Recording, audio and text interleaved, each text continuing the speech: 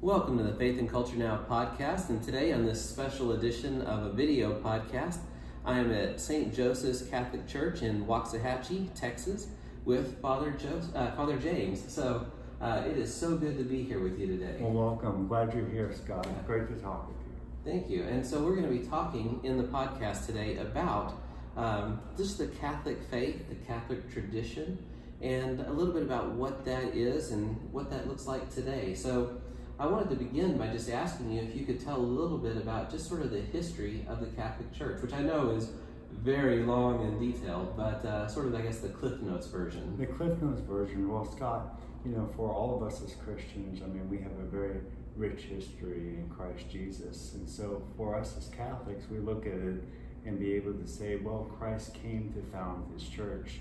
And he founded his church, we say, for three reasons. One, to teach, to sanctify, and to govern his people. And so when we look throughout the 2,000-year history of the Catholic Church, we were able to see that there are so many wonderful examples and models of saints, where you're talking about the saints of old or modern saints like Saint Mother Teresa.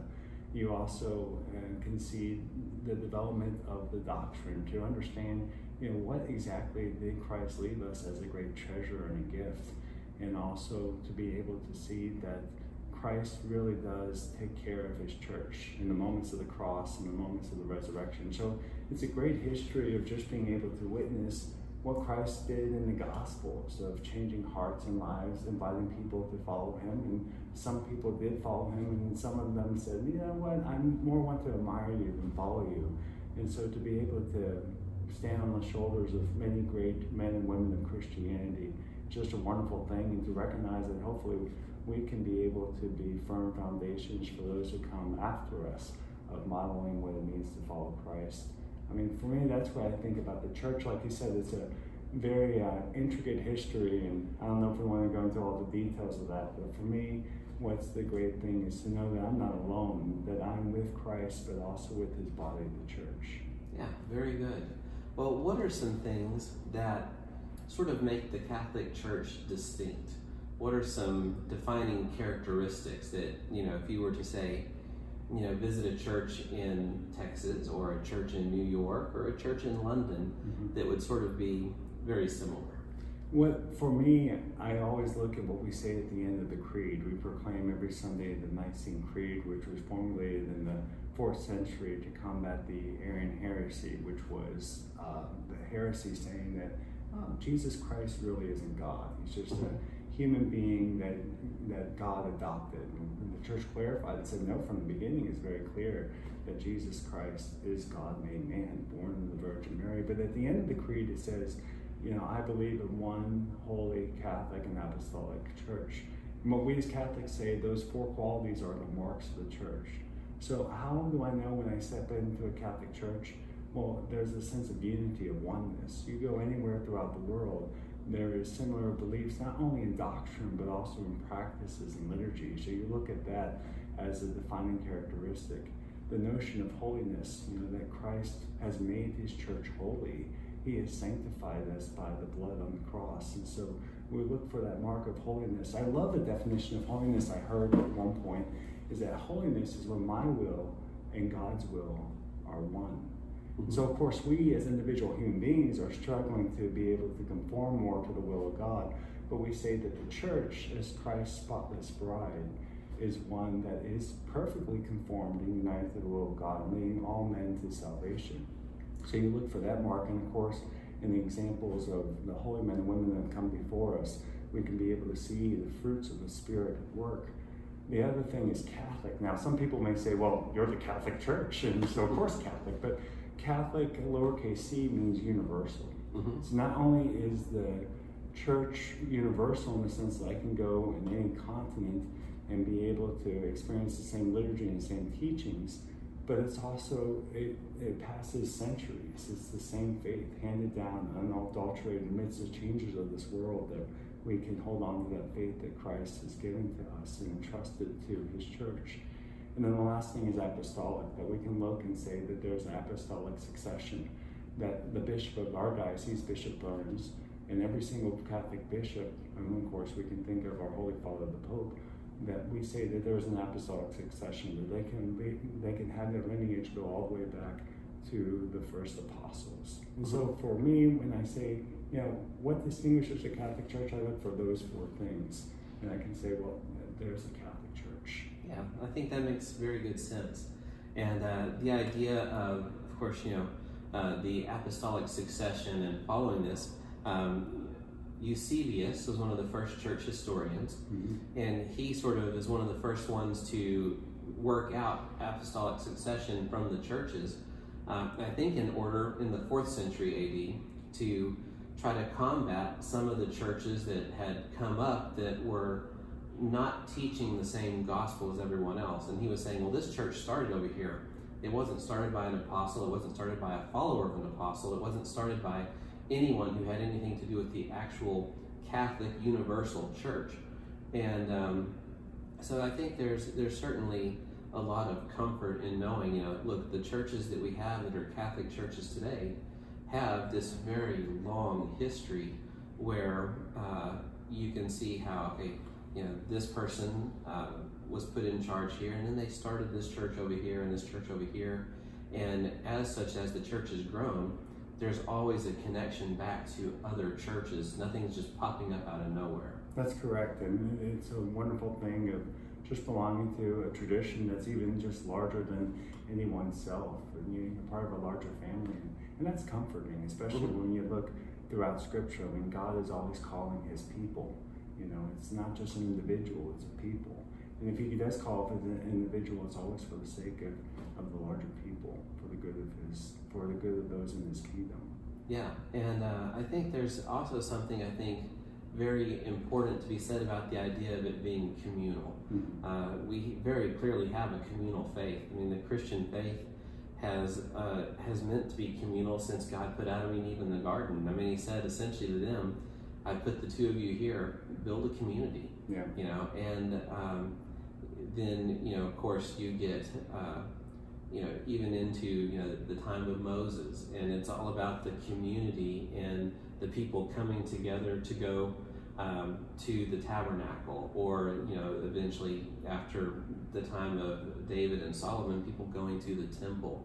But the temple is a communal place, and people go there to worship together. And I think there's something very sacred about the idea that as Christians, we're not alone in our walk with God. Yes. We are a community of believers, and we are meant to worship in community. And the spiritual nourishment you get when you're in community reminds you that we're not out there in the world alone. And that goes back to, the fascinating thing about the history of the church is that through baptism, all of us belong to the body of Christ, as St. Paul talks about in 1 Corinthians. And so, I'm not alone. As I tell the people in my congregation, we can have a great prayer life that's very personal, but no prayer life should be private. Even if it's individual, personal prayer, which should be rich indeed, we have to keep in mind that we are part of the whole body of Christ, and that, when one member rejoices, all the members rejoices with it, and when one member suffers, all the members suffer along too. We're in this together. And thankfully we have Christ as our head who can guide us. Yeah, very good. Well, let me ask you a few questions about sort of some Catholic distinct practices. Obviously, something that separates Catholicism from a lot of the Protestant denominations is the idea of confession. Maybe you could speak to us a minute about just, why do Catholics go to confession, and what's the spiritual significance of that? That's a great question. I personally love the sacrament of confession. I think I wouldn't be a priest without having that practice in my own life of going to confession, of confessing my sins and having the Lord forgive me. And I can understand, well, why is that necessary? You've been baptized. I always like to go back to what happened on Easter Sunday, because I always think that what Christ did on Easter Sunday has immense importance. I mean, because without Easter Sunday, as St. Paul says, our faith is in vain. If Christ really didn't rise from the dead, then all of these things that we believe that he has taught is in vain, because the resurrection proves that he is truly God, that he has saved us from our sins, that he has conquered sin and death. And so in John chapter 20, when he visits the apostles on the Easter Sunday night, and let's face it, they were terrified and hiding from the Jewish leadership at the time. But I also want to maybe say that they could have been afraid a little bit about our Lord. Because think about it, the women come back and say, he's alive. And then they're thinking to themselves, what? He did say that he was going to come back, and all of us practically abandoned him, and he's the leader, and what's he going to say? And then that's why you have those beautiful words where he says, peace be with you, when he walks into the room, and you can just imagine the peace that they felt. But then he breathes on them. And as we know from Scripture, the only time God ever breathes on man, besides this passage, is in Genesis, when he breathes life into Adam. And so he breathes on the apostles, and he says, receive the Holy Spirit, whose sins you forgive are forgiven them, and whose sins you retain are retained. Now I look at that and I say, all right, one of the first things Jesus did after he rose from the dead is to give the apostles the authority to forgive sins. Now, on a separate occasion, Matthew 28, when he's about to ascend into heaven, he gives the Great Commission to go out and make disciples and baptize everybody. And of course, baptism does give the forgiveness of sins. It makes us children of God. But then there's another distinct act of him saying on Easter Sunday, you have the authority to forgive sins. And it wasn't just to all the disciples. It was to the apostles. It was to the leaders of the church. And so what confession is for Catholics is that after baptism, because all of us still need to work out salvation. Mm-hmm. St. Paul says in Romans, I do what I don't want to do, and I don't do what I ought to do. He has that kind of wrestling within himself. Our Lord says, not everyone who says to me, Lord, Lord, will enter the kingdom of heaven, but only him who does the will of my Father will enter the kingdom of heaven. And so what the sacrament of confession for us is that renewal and that restoration and grace when we have lost it due to sin. And it really is about coming to before the Lord. And God gives us the grace to know our sins, not so we can focus on ourselves or our sins, but to focus on him. And that he can say, you know what, I forgive you, I absolve you, and I strengthen you to be able to become ever more a faithful follower of mine. So it's a beautiful, beautiful sacrament. I'll admit, it's not fun to go myself. I get a little hesitant, but it's wonderful to be able to unburden myself and to say, you know what, Lord, I'm sorry, and to hear in a very tangible way the Lord's words of absolution and forgiveness. Yeah, I think that's interesting that you bring up too, you go. I think sometimes the thought is people have to go to the Catholic priest for confession, but the Catholic priests don't go to confession. Mm-hmm. And that's not the case. Everything you do with the congregants are things that you yourselves practice. St. Augustine says, now he's a bishop, I'm not a bishop, but he says, with you I'm a Christian, and for you I'm a bishop. And it's the same thing with a priest. With you I'm a Christian. I am in need of the Lord's saving grace just as much as everybody in the room. And then the office that I have as a priest that I've been entrusted with is really for the benefit of others. You think about it, the priest, I don't know if you all know this or not, but the priest cannot forgive himself. And wouldn't that be a nice gig? Just look in the mirror and say, are you sorry for your sins? Well, I absolve you, Father James, of your sins and stuff. I can't anoint myself. All of the sacraments, I can't baptize myself. I mean, obviously, if I'm a priest, I'm already baptized. But the point being is that ordained ministry is always meant as an act of service. And so it's always for the sake of somebody else. So I don't have the gifts I have in ordained ministry by the power of the Holy Spirit for myself. It's for others. And isn't that a great model of what Christ taught us? That we're called to serve and not to be served, following the example of him who did exactly that for us. Yeah, that's very good. That reminds me, I had heard a Presbyterian pastor one time in a sermon, and he said he had gone to Europe to some kind of big conference, and he had a magazine from America with him when he went, and it was a pastoral magazine, but it was called Christian Leadership. And someone there at the convention that he was at said to him, you Americans in your leadership, it should say servanthood. And he said, that really hit home. And he he said, so when I came back, I really started thinking, you know, as a leader, we're to serve people. Like the whole purpose of being a leader is to serve. And how do I make service more important than, say, being seen as a leader or, you know, that kind of stuff? And isn't that the time of struggle? I mean, with our fallen, broken nature, that we need the grace of Christ for us to really be able to say, yes, everything I have is not for myself. You know, everything I have really is for God and for others. Yeah. Well, let me ask you about another sort of defining thing for Catholicism, which is the idea of praying the rosary. Mm-hmm. I think that's something that a lot of people have questions about, just because they see the beads, but they don't really know much about what it is or what it accomplishes. It's interesting. I see a lot of beads on rearview mirrors, and I wonder, it's like, okay, that's wonderful. Are people actually praying it?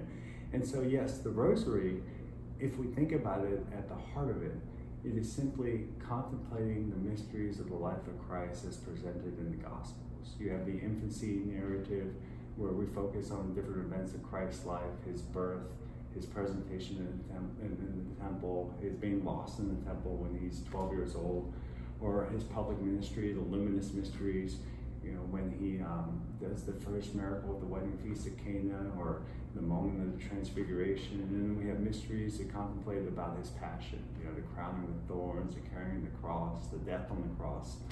We have also the glorious mysteries that focus on his resurrection, ascension, and the descent of the Holy Spirit. So really, what the Rosary invites us to is from our knowledge of Scripture and from our knowledge of living the Catholic faith, we are then able to meditate upon that. And the perfect person who meditated upon the life of Christ was the Blessed Virgin Mary. I mean, she was, it says in Scripture, when the Magi came, you know, she pondered these things and kept them in her heart. And as a model of a Christian, that's what we're supposed to do, is to contemplate and really enter into the life of Christ so that we ourselves can conform more fully to him. Now, for the practical purposes, how this is accomplished is we have certain prayers, but you think about it, the majority of the prayers that are said are prayers directed to God, the Our Father, which of course we all know is the prayer our Lord gave us. We have a Glory Be prayer, which is a praise to the Trinity. And then in recent years, we've had what's called the Fatima prayer, which is really a prayer that our Lord save us from the fires of hell and lead all souls to heaven, especially those who most needed thy mercy. And so, you know, those are prayers that we have. And then we have the Hail Mary prayer, which is a prayer deeply rooted in the sacred Scripture. The first part of the Hail Mary comes from Luke chapter 1, the words of the Archangel Gabriel. And I know there's various translations of what Gabriel says, but basically that he says, "Hail, full of grace, the Lord is with you."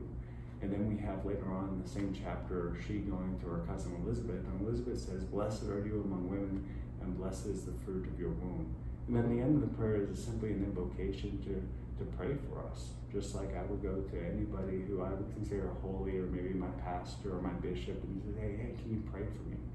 And so at the heart of it, though, is in a very simple way, no matter if you have a doctorate degree in theology, or you are, you know, someone who is a grandmother with little to no education, that all of us have a way to be able to really contemplate the life of Christ, because isn't that what heaven is all about? To really enter more deeper into contemplation and union with God. And so amidst our busy lives, to just be able to have something very tangible that helps us, and to get outside of ourselves, not to escape the world, but to bring Christ into our world and help us to be able to endure the difficult times and rejoice in the good times with him. Yeah. And, you know, I think you sort of bring up here with the idea of, you know, even the Hail Mary. Sometimes I think there's confusion outside of the Catholic Church to whether or not Catholics are praying to saints or praying to Mary. And if I understand correctly, you're not really addressing your prayers to those people. You're addressing them with your prayers for them to take those prayers to God. And the idea is that in the same way you would ask, you know, me to pray for you or someone else to pray for you, you're asking saints who've gone before us to also intercede on your behalf before the Father. I can't say it better than you said it. The only thing I would add to that is whenever I do a baptism class and I teach the parents and the godparents, I always ask them, especially since they normally have little kids at that moment and they're probably waking up in the middle of the night. I said, have you ever woke up at 2 o'clock in the morning and asked yourself, what is our Lord doing at this very moment in heaven? Well, the book of Hebrews answers that question, right? The letter to the Hebrews in the New Testament, it says that Christ is interceding for us. I mean, that's what he does as a priest. The priest is one who intercedes on behalf of his people to God. So whenever we pray here on earth for someone else, whenever we intercede, we're doing exactly the same thing that Christ is doing. So can we imagine that those who have gone before us, who are united perfectly with God in heaven, will be doing anything different than what our Lord is doing, because we're all part of that same body. And so I think whenever we intercede, I mean, that's doing the exact thing that the Lord's doing, and that's a wonderful, beautiful thing. And so, but yeah, no, your description of understanding intercessory prayer goes right at the heart of it, is being able to say, hey, can you pray for me? And those who are united with God, can be able, and they aren't distracted by the worries and the hustles of this life, and they can perfectly bring our petition to the Lord. We always think of John chapter 2, the wedding feast at Cana, and what's very fascinating is this is the last words that Mary says in Scripture, is when she finds out the wedding guests have no wine, which is a big embarrassment for a Jewish couple. She goes to her son and intercedes for them and say they have no wine. And then her very last words of the servants are, do whatever he tells you. And so for us, whenever we ask somebody to pray for us, especially when we think of the saints, they obviously are going to lead us closer to Jesus. Just like anybody here on earth, if we've entrusted a prayer intention to somebody else, they are hopefully going to lead us to our Lord as well. Yeah, very good. And I think, it's the same, in I think any Christian tradition where you say, hey, we need to pray for this person over here and pray for their salvation and, pray for this issue going on in their life, or for God to intervene with what's happening. So, yeah, and then, just like with the wedding feast, it's you want to put yourself under the authority of Christ and do whatever He has said, and take your request to Him, because He's the one that has the power and ability to do all of that. And I don't know from your experience, but I think one of the things that people in our time struggle with, and I imagine Christians throughout the world, is how do I deepen that prayer life? And can I trust in the power of prayer? I see so many examples where people come up and say, I prayed and this is what happened and everything. And to really trust, like the Lord says in Our Father, thy kingdom come, thy will be done. And do we see prayer as a way to get God to do our bidding? Obviously there's intercessory prayer involved with that. Or is it more of how can we be conformed more fully with God and come to really know Him as Father? To trust that in the good times or the bad, that He's going to be with me. That whatever the issue is, that issue is going to go away, and there's probably going to be another issue that comes along. Or good times. We go from good times to good times, and kind of the ups and downs like the Sea of Galilee. But I think the most important thing about prayer is that that we have that relationship, that we know that the Lord's always going with us. He's, like Psalm 23 says, He's our good shepherd with His rod and His staff. Even in the dark valley, I don't fear any evil. I don't fear anything because He's at my side. And I think that is, when we talk about any form of prayer in the church, that has to be at the end. So it's not about, hey, I went through the mechanism of saying these prayers, because Jesus condemns that from some of the leaders of His day and time. It's more of being enter into the room of our hearts and really let the Father, speak to us. And one of the things I always tell people is, in our prayer life, do we ever let God tell us that He loves us? Because the first thing He ever says to our Lord in the Gospels is at His baptism. He says, you are my beloved Son, with whom I am well pleased. And so if we are part of the body of Christ through baptism, then whatever happens to Jesus happens to us. And do we really allow the Lord? And I think that's why I asked about prayer, to really, really enter in and just be amazed by how much God loves us, not because we've earned it or deserved it. It's just a pure gift. It's grace. Yeah, and I think that what you bring up is also important in the idea of just listening to God in prayer, right? Mm-hmm. I mean, oftentimes people from all denominations, I think, sort of give God their little laundry list of things they need, and they're like, okay, see ya, and they say amen, and that's the end of it. Mm-hmm. But there's not a lot of additional time spent in contemplation and listening, and that's important. That is important. There's a great story about Abraham Lincoln. He was receiving delegation during the Civil War, and there was a minister that came up and said that he was thankful that God was on our side.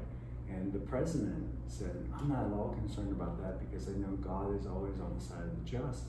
He said, but my constant fear and anxiety is to make sure that I and this nation are on the Lord's side. Mm-hmm. And I think that's a beautiful distinction.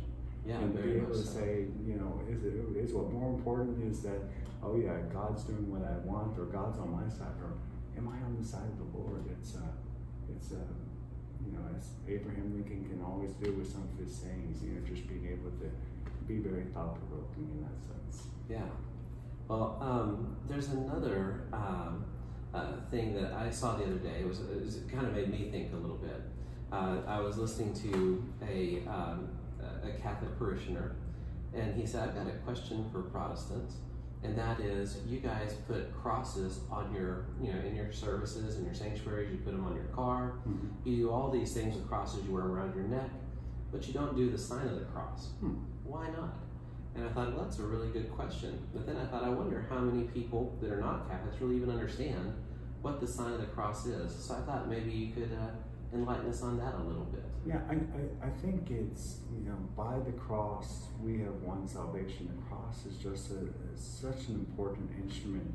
And so when we do the sign of the cross, it is a reminder, first of all, when we make the sign of the cross, we always acknowledge the Trinity, Mm-hmm. the name of the Father and the Son and the Holy Spirit. So first of all, it can be just a simple prayer to Almighty God, but it's also a sense that we are covering ourselves with what the cross achieved, which was that Christ, our Savior, died on the cross and rose again from the dead. And that's really got to be at the heart of any Christian preaching, of the Christian message in general.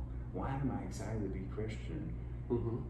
It all comes down to this person, Jesus Christ, is God made man. He died and he rose again from the dead.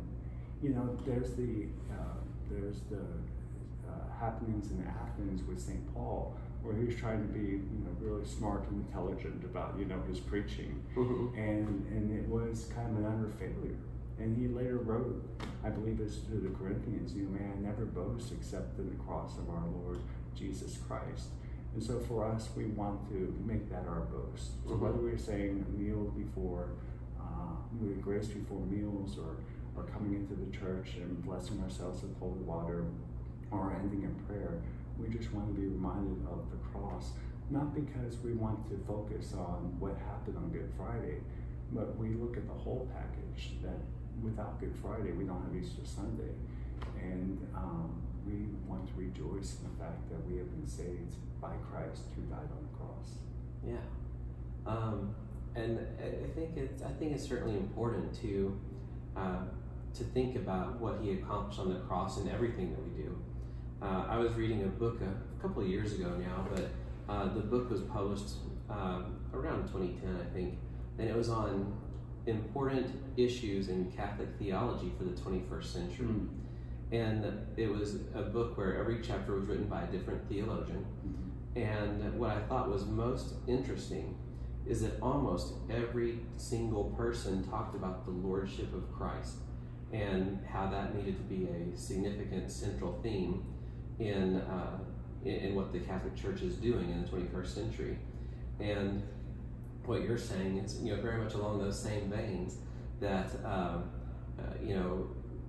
pointing to the central event, his death and resurrection. I mean, that's why he was incarnate. That's why he came.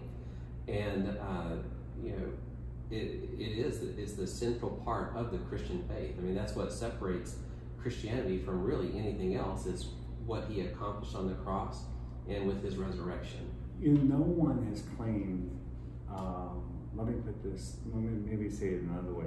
Most of the major religions in the world have claimed that God has spoken to them, that their founder is a prophet that receives a message from God. No major religion has ever said our founder is God. And the fact that Jesus Christ rose from the dead proves that he's God, because without that, then he is just a good teacher. He is a wise sage or a philosopher or somebody that, he had good mores and moral practices in life. But with his resurrection, he proves that he is God, because nobody has risen from the dead, and he's opened the gateway. So that makes everything that he says, true. And I remember as a seminarian student, we once were given a lecture by Father Cantalamessa. Now, some people may not know his name, but they may recognize who he is. He's the preacher of the papal household, so he always preaches at the Vatican on Good Friday. And one of the things I'll never forget, he said, whenever you preach, make sure you preach the kerygma. Make sure you are preaching the death and resurrection of our Lord. And I was thinking to myself, that's exactly what the first disciples did. They went out to the known world, and they were in the backwaters of the Roman Empire, and they were able to transform the known world at the time. Why?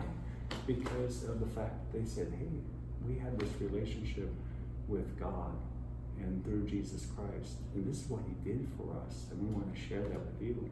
And that changed hearts. And I was like, well, if that's the case in the first century, and this is what you're indicating from the book that you just read, it's got to be the same thing for the 21st century. Yeah, very much so. Let me ask you this.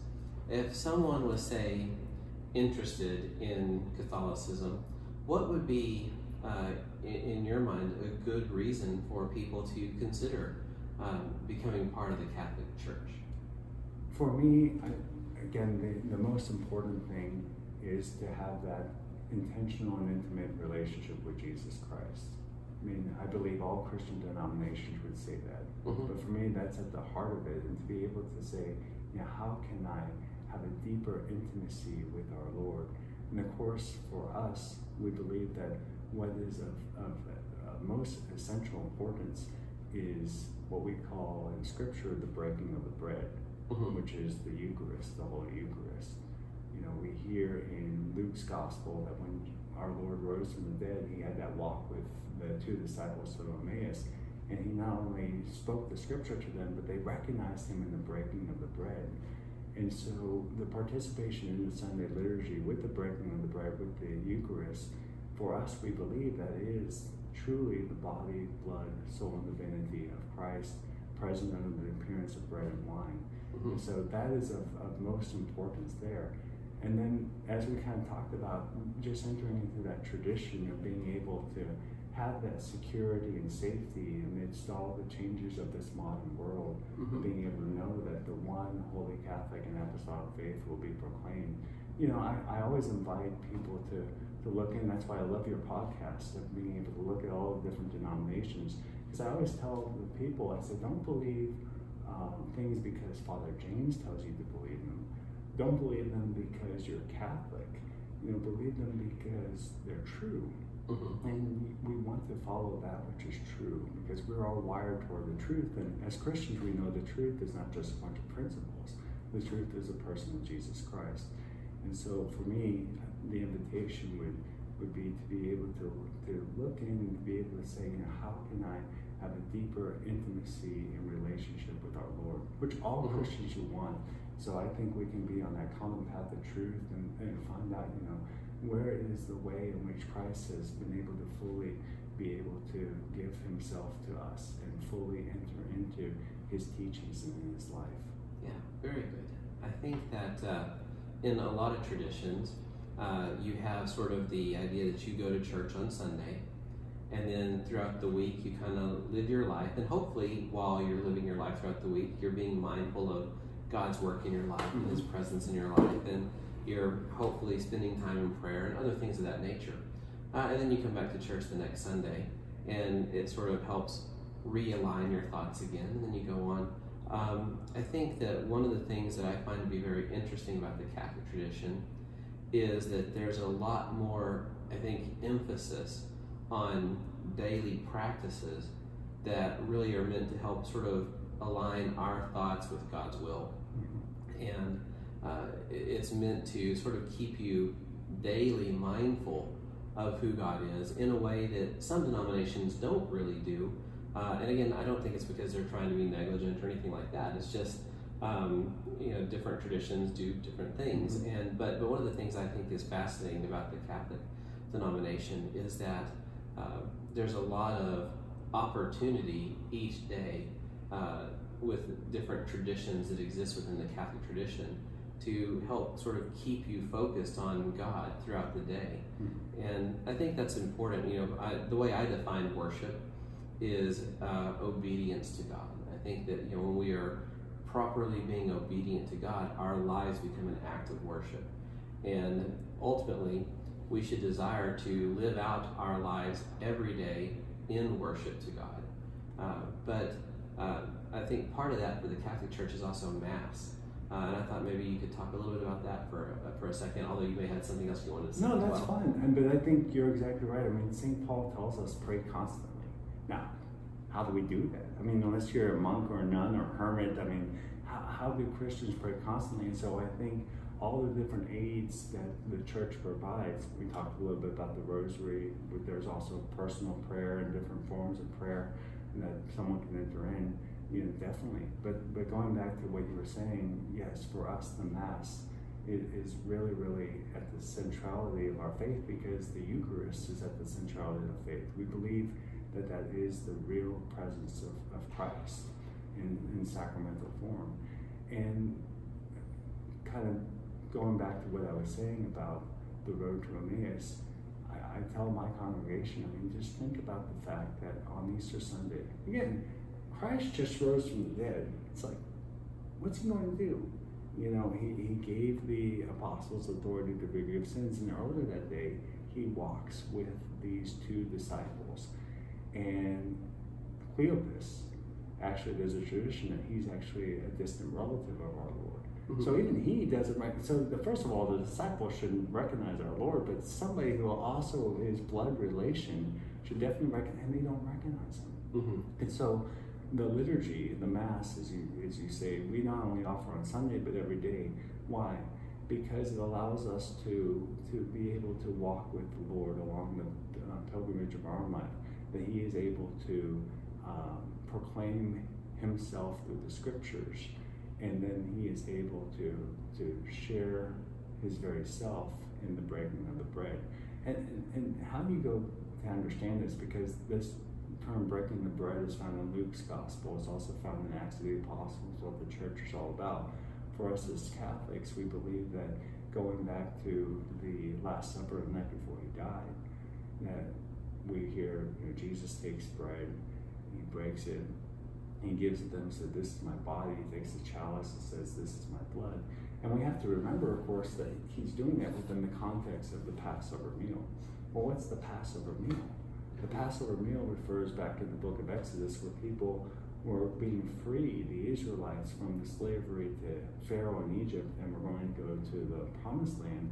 And the last acts of God that allowed this to happen was that the angel of death was going to come down and kill all the firstborn sons in the land, from the firstborn son of Pharaoh to the firstborn of every beast, except for those who lived in the houses whose had blood sprinkled on the doorpost, on the wooden doorpost.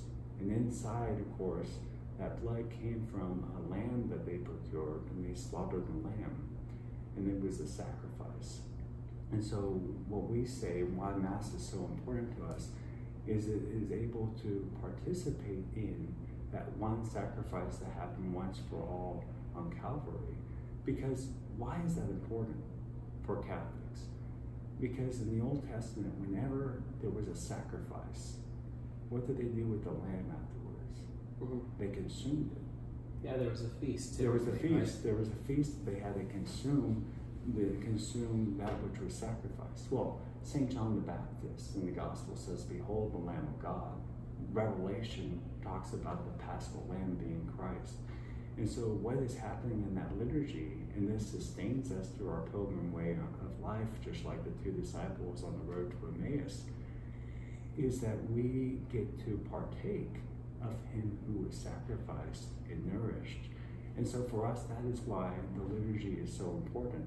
I tell people all the time, sometimes people say, well, I come to Mass on Sundays because I have to do that. If I don't do it, then, it's a sin or whatever. I'm like, okay, but we shouldn't do something because we have to do it. We're talking about our relationship, our covenant relationship with Christ. And so just like we would treasure any relationship, human relationship among ourselves, and we don't do things out of obligation, but out of pure joy. It's the same thing when we come to the liturgy. And the last thing that I will note is, what's very fascinating is that the first time we ever hear the words of Christ in sacred scripture, in terms of chronologically, because the Gospels, as you know, were written after the letter of Paul that we have now. And Paul talks about how he receives from the Lord what he has handed on, the tradition, to his listeners. And he talks about how Christ instituted the Eucharist at the Last Supper. And those are the first words that we have of Christ listed down in the New Testament in terms of the oldest of the manuscripts there. But then the other interesting thing I always like to note is we refer to the New Testament. We have the Old Testament. Another word for testament is covenants. And then we are able to see, okay, all the different covenants, from the covenant that God made with Adam and Eve, with Noah, with Moses, with David, and he made all these covenants, and all of these, of course, foreshadow the New Testament, because Christ is the fulfillment. But when's the only time that we hear the term New Testament, New Covenant? It's when Christ says, this is the chalice of my blood, the blood of the new and everlasting covenant. And so why do we treasure the Mass, whether every Sunday or if we can every single day? Because that is participation in this new and everlasting covenant. And the covenant, as we know, for God, is super, super important in terms of building a relationship with his people and granting salvation and letting them know that you are my people and I will be your God. Yeah, and the covenant surrounding Jesus' death and resurrection is the last covenant. It's the final thing. There's no other need for a new covenant between God and man. We now have, in the person of Christ, everything we need to have a proper relationship with God and a permanent relationship with God. And I think when you look at the Old Covenant, there are covenants about, not flooding the earth, or making Abraham's descendants, so numerous, which of course is eventually fulfilled in the person of Christ. Yeah. But and I'm glad we don't have some of those old covenants, because some of the prescriptions there can be very heavy. Very much so, yeah. And then Christ has, taken that away with this new and everlasting covenant, not taken away in terms of removing, but taken away in terms of fulfilling. Right, and I think that's it. With the Old Covenant, you have the animal sacrifices, and the animals are a temporary covering for sin, but you've got to keep sacrificing more animals. And I've argued that the reason for that is because animals aren't made in God's image. Humans are. But when Christ became incarnate, he was fully man, fully God. He took humanity and added it to his deity. And because of that, just like the lamb was without blemish in the Old Testament, he's without blemish in the New Testament and is a perfect sacrifice for our sins. And because he is bearing God's image and is in fact God, there's no need for any additional sacrifices after him. Yeah, it is a sacrifice made once for all, and what a blessing that is, to be able to think. And that should just lead, and that's where we get the term Eucharist from. It's a Greek word meaning thanksgiving. Whenever we should come before the Lord, how can we not? Even if we have the most difficult circumstances going on in our life, how can we not but just be grateful for everything the Lord has done? Not because of anything I've done, but because of everything of who he is. Yeah. I tell everybody, my spiritual director reminds me, there is the one God, James, and today you're not him. And thank God for that. This world would be totally messed up if any one of us were God other than God. And he has a great plan to save us. As we hear, Paul tell Timothy, God desires all men to be saved and come to the knowledge of the truth, and that's good news. It is indeed. So, and I think that as Christians, we should also desire for all people to be saved, and we should desire for all people to have a relationship with Christ. Mm-hmm. And as such, we have a responsibility to tell people about Christ and invite people to come with us to our churches and to learn about Christ and to experience Christ. In the Catholic tradition, is there of course, if you look back into the 1500s, 1600s, there was a lot of missionary efforts from the Catholic Church. But what are some of the Catholic Church's practices for evangelism today? That is something that the church has recognized as a great need, and that's something that is very ongoing. Here at our parish, one of the things that we're trying to do is to form small groups, so that everything that doesn't happen out, and your Protestant listeners may be like, hey, we got that down, but to be able to, because I think the most important thing in terms of evangelization, I think you would agree that a lot of times people don't come to Christ because they said, oh, I read this great book, or I read this church father, I heard this awesome lecture. Sometimes that happens, and that's awesome and good, but a lot of times it's just by the example of others. So I think what the church has recognized is the more that we can build up our own faithful and empower them to be able to live their lives, not in the way of proselytizing, but just authentically living their lives, and be able to say, the reason why I can be joyful, even in the most sorrowful times, is because my relationship with Christ, that impacts things. So I think that's the real key to evangelization that we've noticed, and that the church has always seen. The first missionaries, they did not go and first say, hey, this is what St. Paul says, and here's the definition of faith and salvation. They first came to build up the natural virtues and to help in the natural necessities of the people that they were serving. And then from that, therefore, they were able to build a trust and then to be able to share faith. There's a great story of a World War II veteran who, I should actually say not a veteran because he is a veteran. And he shared a cell with a Japanese man who was considered a traitor to his own country. This was in the Pacific Theater. And the American would do everything to care for this Japanese man who was regularly tortured because he was considered a traitor to his country. And he would give him some of his own food, tend to some of his own wounds as best as he could in that awful condition that they were in. And right before the Japanese man died, because he came back one day and the American knew there was nothing else he could do for him. The American said, I can't do anything else for you, but I do want to tell you about someone so that you don't have to be afraid as you pass from the life of this world to the next. And he said that he was a Christian. He told them about Jesus. You know what that Japanese man said? The Japanese man said, if Jesus Christ is anything like you, then I can't wait to meet him. That's evangelization at that moment. And that's a touching story. And as I tell people, that's a great examination of conscience. Yes, we have the Ten Commandments, which are God's gift to us that we can live by. Yes, we have the moral order that we need to live in everything. But at the end of the day, for us as Christians, can people say, if Jesus Christ is anything like you, then I can't wait to meet him? And what I think is a great challenge for Christians throughout every denomination is to be able to witness that. Because so often people may not be able to see Christ through us because we're broken individuals, but the more we can let God's grace shine through us and be proud of that, as St. Paul says, I no longer live my own life, but Christ lives inside of me. I think that's the best way to evangelize. So there's touching hearts one person at a time.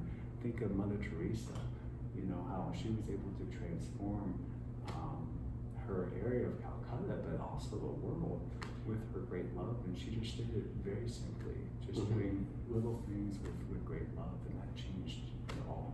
So I hope that answers your question. No, it does. It definitely does. I think it's a very important aspect of sharing our faith as well, because there are those who think the best way to get someone into heaven is to argue them into it. And it's like, no, it's not. Most people don't, as it turns out, most people don't turn to Jesus because you've been trying to beat them in a debate, but when people see you living your faith and see how your faith has shaped who you are and changed you, and see that you're genuine in your faith, then people say, there's something to that. And that's really one of the things I think that most frequently helps draw people in. I believe so. In fact, there's a document that came out in the 70s in the church that said, modern man listens more attentively to witnesses rather than to teachers. And if they listen to teachers, it's because they're witnesses. And so I think that is the great opportunity. I think there's an incredible opportunity for evangelization. I think especially with some of the things going on in our modern culture and world, as I tell people, it's because we've lost the sense of God. I mean, think about it. Throughout most of human history, there has been a belief in God. Whether it's the Judeo-Christian God, the true God, or whether it's the pagan religions who say, maybe the sun is a god, and all these things. But there's that natural human hunger heart for the connection with the divine. And thankfully, God is one who reveals himself to us. And he revealed himself to the chosen people in the fullness of time. He revealed his very self to us in the person of Christ. And so I think people have a great hunger and need for just the basic reality that God exists and that he loves me.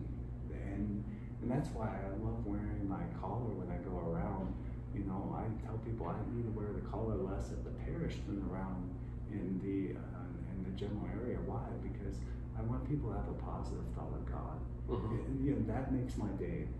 If someone can come away from a conversation or a liturgy, or they just even see, and they can hopefully have a positive thought about God, because 10,000 years from now, the most important thing in our lives for everybody, whether you are a Christian or not, is whether or not we're fully united with God through Christ Jesus.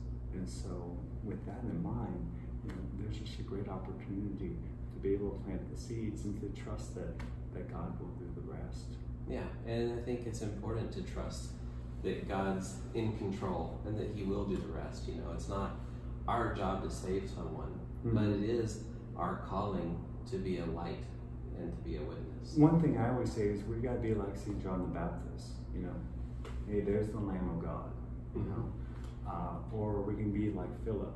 I always said that Philip always seems to be the hospitality committee of the apostles. He's always like, hey, do we have enough food, or But there's that one saying in John's Gospel where they come up to Philip and they say, "Sir, we want to see Jesus." And isn't that beautiful if people can be able to come to us and say, "Sir, man, we want to see Jesus"? And I think that's the perfect role of disciple. We're just a conduit to be able to point to the Lord. You have the stained glass image in here, and that we can be kind of a stained glass where the light is able to reflect through us, and people can be drawn to the light, not to us. Yes, very much so. Well, Father James, thank you so much for your time today for this conversation. I think this has been very helpful, and I hope that it will clear up some maybe confusion that some may have about the Catholic Church. I also think it will hopefully open some people's eyes to some of the teachings and some of the important aspects of the Catholic Church. And so I think this has been very good and educational. Thank you so much for your time. Well, anytime. You are most welcome, and thank you for your podcast and the good work that you're doing with that and other areas of your life. It's great to sit down with a fellow Christian and just be able to discuss our love of Christ. Yeah, yes indeed. And for all those of you guys listening at home, thank you so much, and we'll see you again next time on the Faith and Culture Now podcast.